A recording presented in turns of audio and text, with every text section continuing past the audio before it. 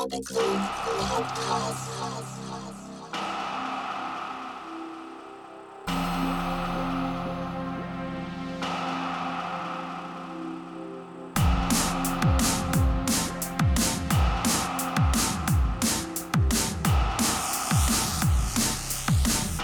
Welcome to the Cybergroove Radio Podcast.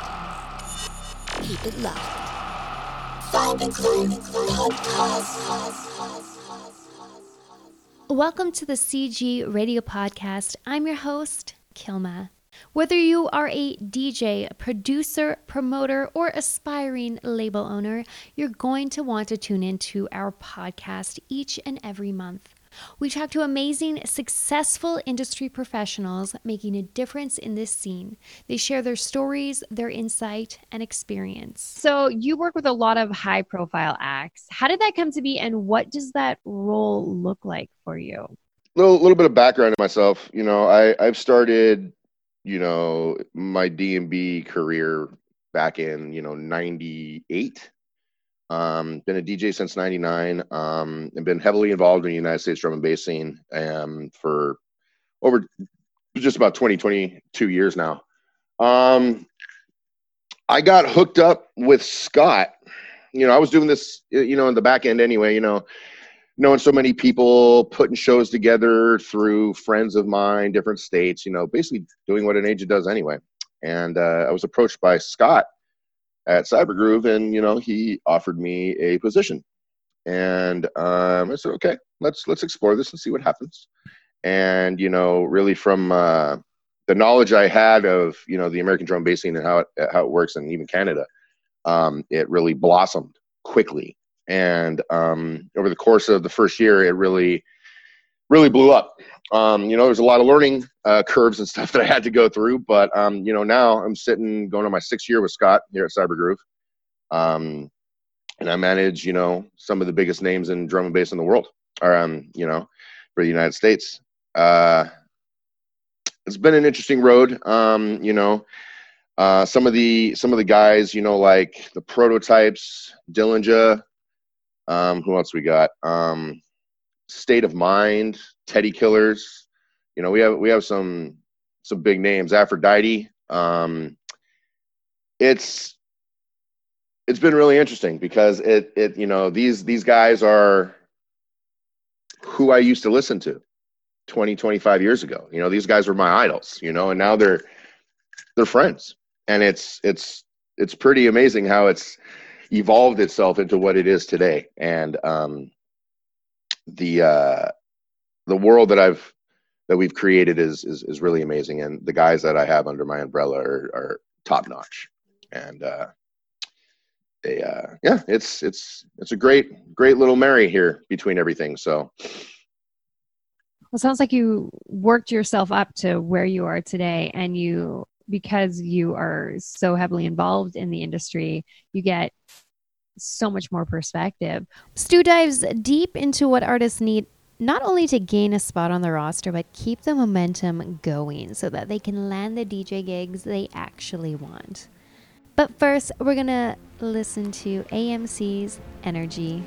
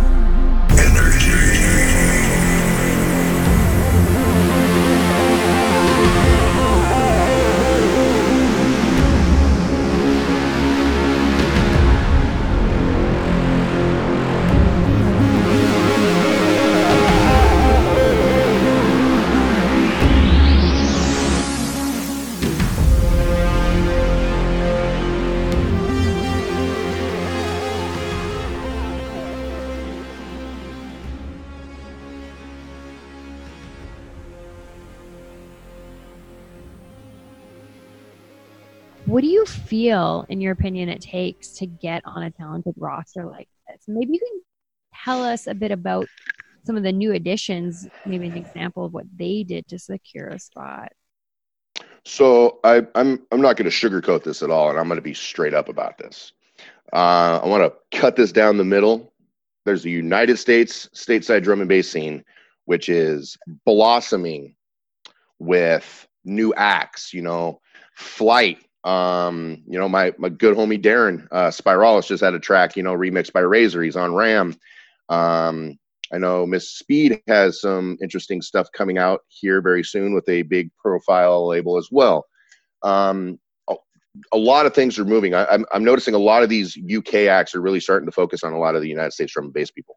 But I'm going to tell you from a personal perspective that it's extremely hard to be a United States drum and bass producer and be on a talent roster and get demand. There's only a few people out there that really care and have the money and the ability to book stateside acts, because the thing I hear mostly is the demand, and I'm scared I'm not going to make my money back.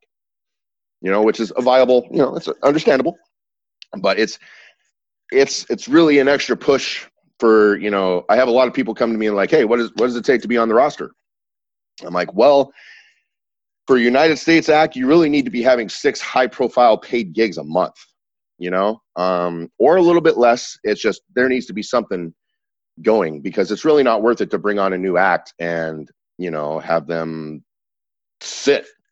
That's the worst thing that can happen, is you come on a roster, you have that profile up there, but you just don't do anything with it.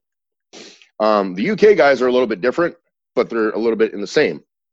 There's acts out there that, have just a demand and they sell themselves, a la Dillinger, or, Aphrodite.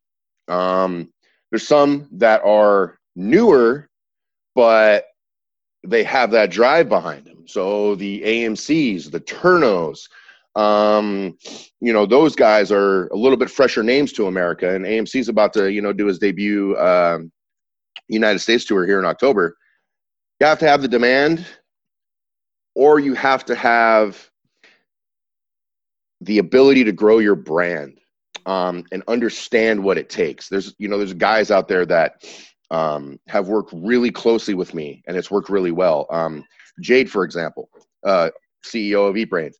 We started 5 years ago pushing the Neurofunk sound. I'm a Neuro guy, techie guy, harder edge, drum and bass. So obviously I gravitate towards them. We've really put it out there, and done a lot of pushing in smaller clubs and, you know, just getting the demand for Eat Brain in the United States of America to be what it is today. And there's a lot of stuff in store for 2020 for those guys. So it's going to be really, really good. And, you know, Mob Tactics, when they first came out here, you know, Luke lives up in Seattle. It's, you know, if they have the drive and the passion to push and build their brand out in the United States, they're going to be successful. But it's a hard climb, you know, unless you're Dillinger, Calix and TB, Chemo and Crooked, you know what I mean? So it's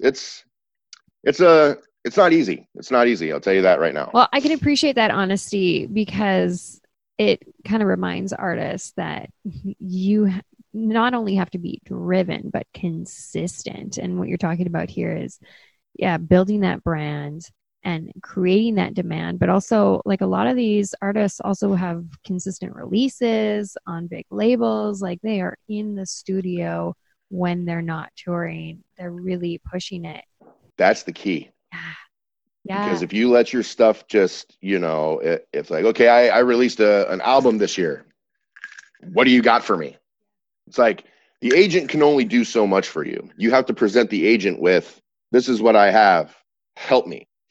But, you know, a lot of those guys get it. And really the rat race that is the releasing of music nowadays, I'm sure, you know, the people who are involved see it. It's, you could release a #1 album one week and then it'll drop down to 50 and it's forgotten the next week.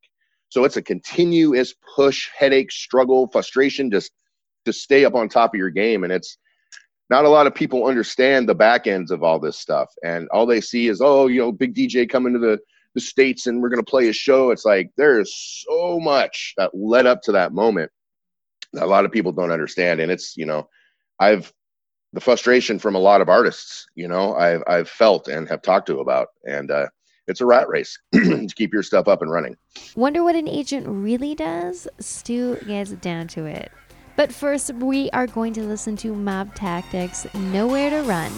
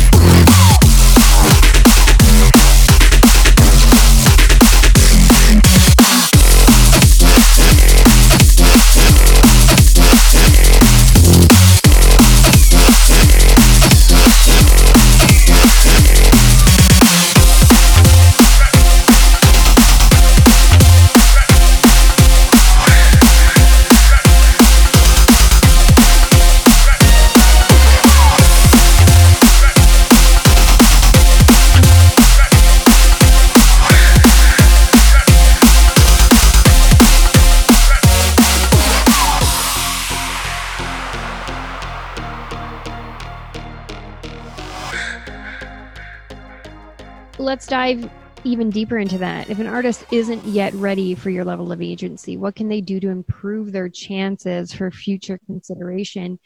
And how can they keep you informed on their project progress without bombarding you all the time? Well, they, a lot of the guys that I have my eye on personally over there, I form a relationship with. I talk to them over Facebook. We get on WhatsApp. We talk. A lot of them hit me up directly, and they ask me the same question. And I say, just build your profile and your brand. And, it comes down to also the small money factor of United States visas are not cheap. You're talking, if you get all your paperwork done in time, you're about $3,200 to $3,500. And that's for a solo act is 3 years. For a group, it's a year.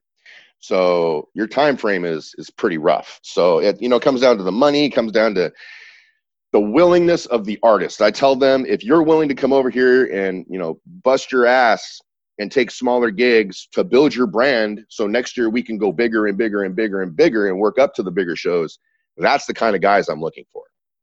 That's the kind of guys I want to work with.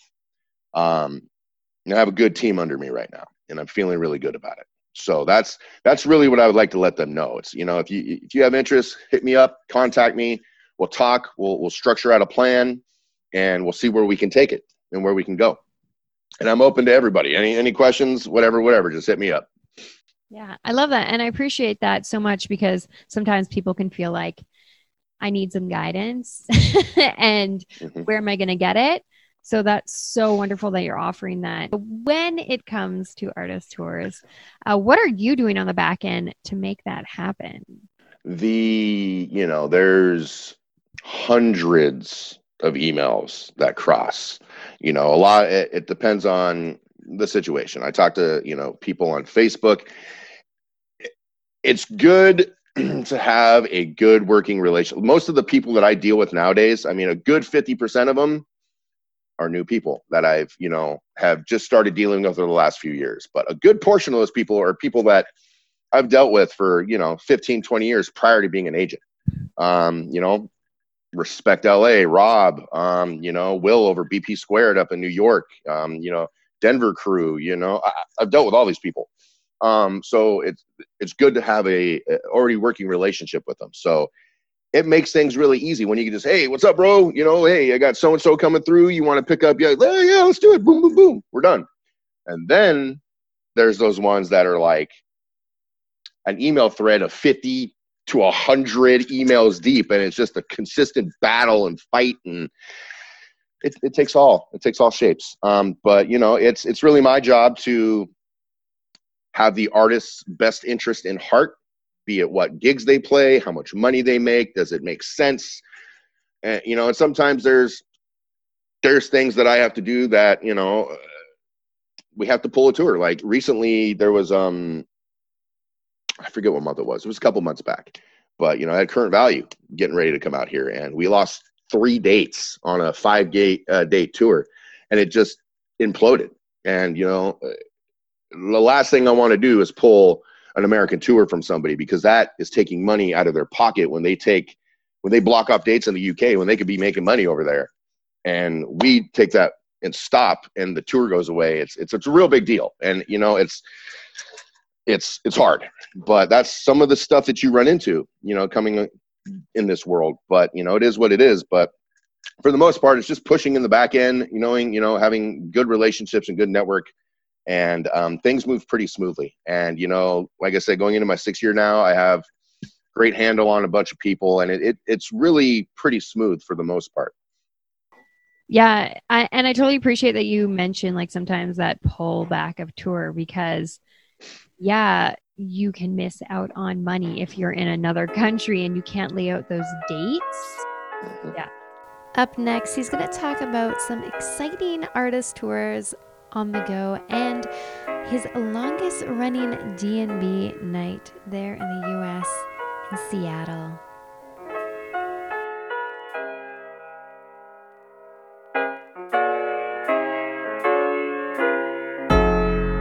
It's just a lonely day. All my life I just wanna be with you. Makes me wonder why I'm so down. It's just a lonely day. All my life I just wanna be with you. Makes me wonder why I'm so down.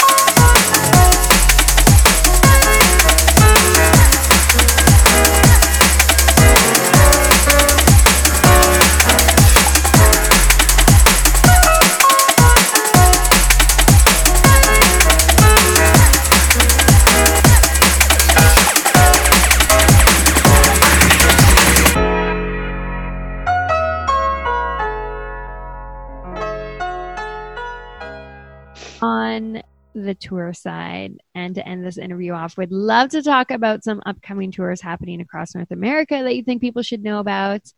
And I know there's a D&B Tuesday in Seattle we should probably chat on. I would be happy to touch on that. So right now we have for October, being I think it's tomorrow, October 1st. Got a pretty full month coming around. I have Dillinger around from I believe October 4th. He is in Houston starting this weekend, and he doesn't end until the 20th. I want to say he has like 16 or 17 dates, just huge tour. Then we also have AMC's first debut solo American tour happening. He's hitting a few spots. We also have the Prototypes who are going to be hitting, playing Escape in California and one other place the next day. I'm not allowed to say it. But we also have Teddy Killers at the end of the month. They haven't been out here for a couple years, so it's going to be their first in a while. Right after that, there's Chrissy Chris and Turno coming around. Scientific in December. I mean, it never stops. It's always a rotating door. It's always what you got, what you moving. But October and November are pretty stacked. And then, things kind of fizzle out for the winter time, and then all hell breaks loose again for the summertime. So those are the tours I got coming up. As you know, I reside up here in Seattle, Washington. We have the longest consecutive weekly drum and bass night in the country running at D&B Tuesdays, Seattle. November 19th. We are celebrating 21 years every single Tuesday. No breaks. I want to give a shout out to the man, Kelly Demo. He has been running this thing forever. We have an amazing team out here in Seattle. Quadrant Iris, Homemade Weapons, me, Spiralis, Chris Cease. There's just an amazing pool of talent out here, and just the weekly lineups that we have there. We have some of the brightest stars coming up and running, and it's just like Respect LA. We have two of the biggest nights in the country here on the West Coast, and D&B Tuesdays is home, and we have actually AMC coming here October 22nd, and with Mob Tactics and Dino, so it's free. So if anybody wants to fly in, it's free. Just come on out, come chill with us. You know what I'm saying? So it'll be a good night. But yeah, that's pretty much what we got going up here in Seattle. Thank you so much for tuning into this episode. Did something really stand out to you today? A new piece of information? Was something shared here that inspired you to do more in your career? Let us know. And if you're a producer and would like to get your music played on the show, make sure you contact us. We would love to hear from you. Thank you for listening to the Cybergroove Radio Podcast.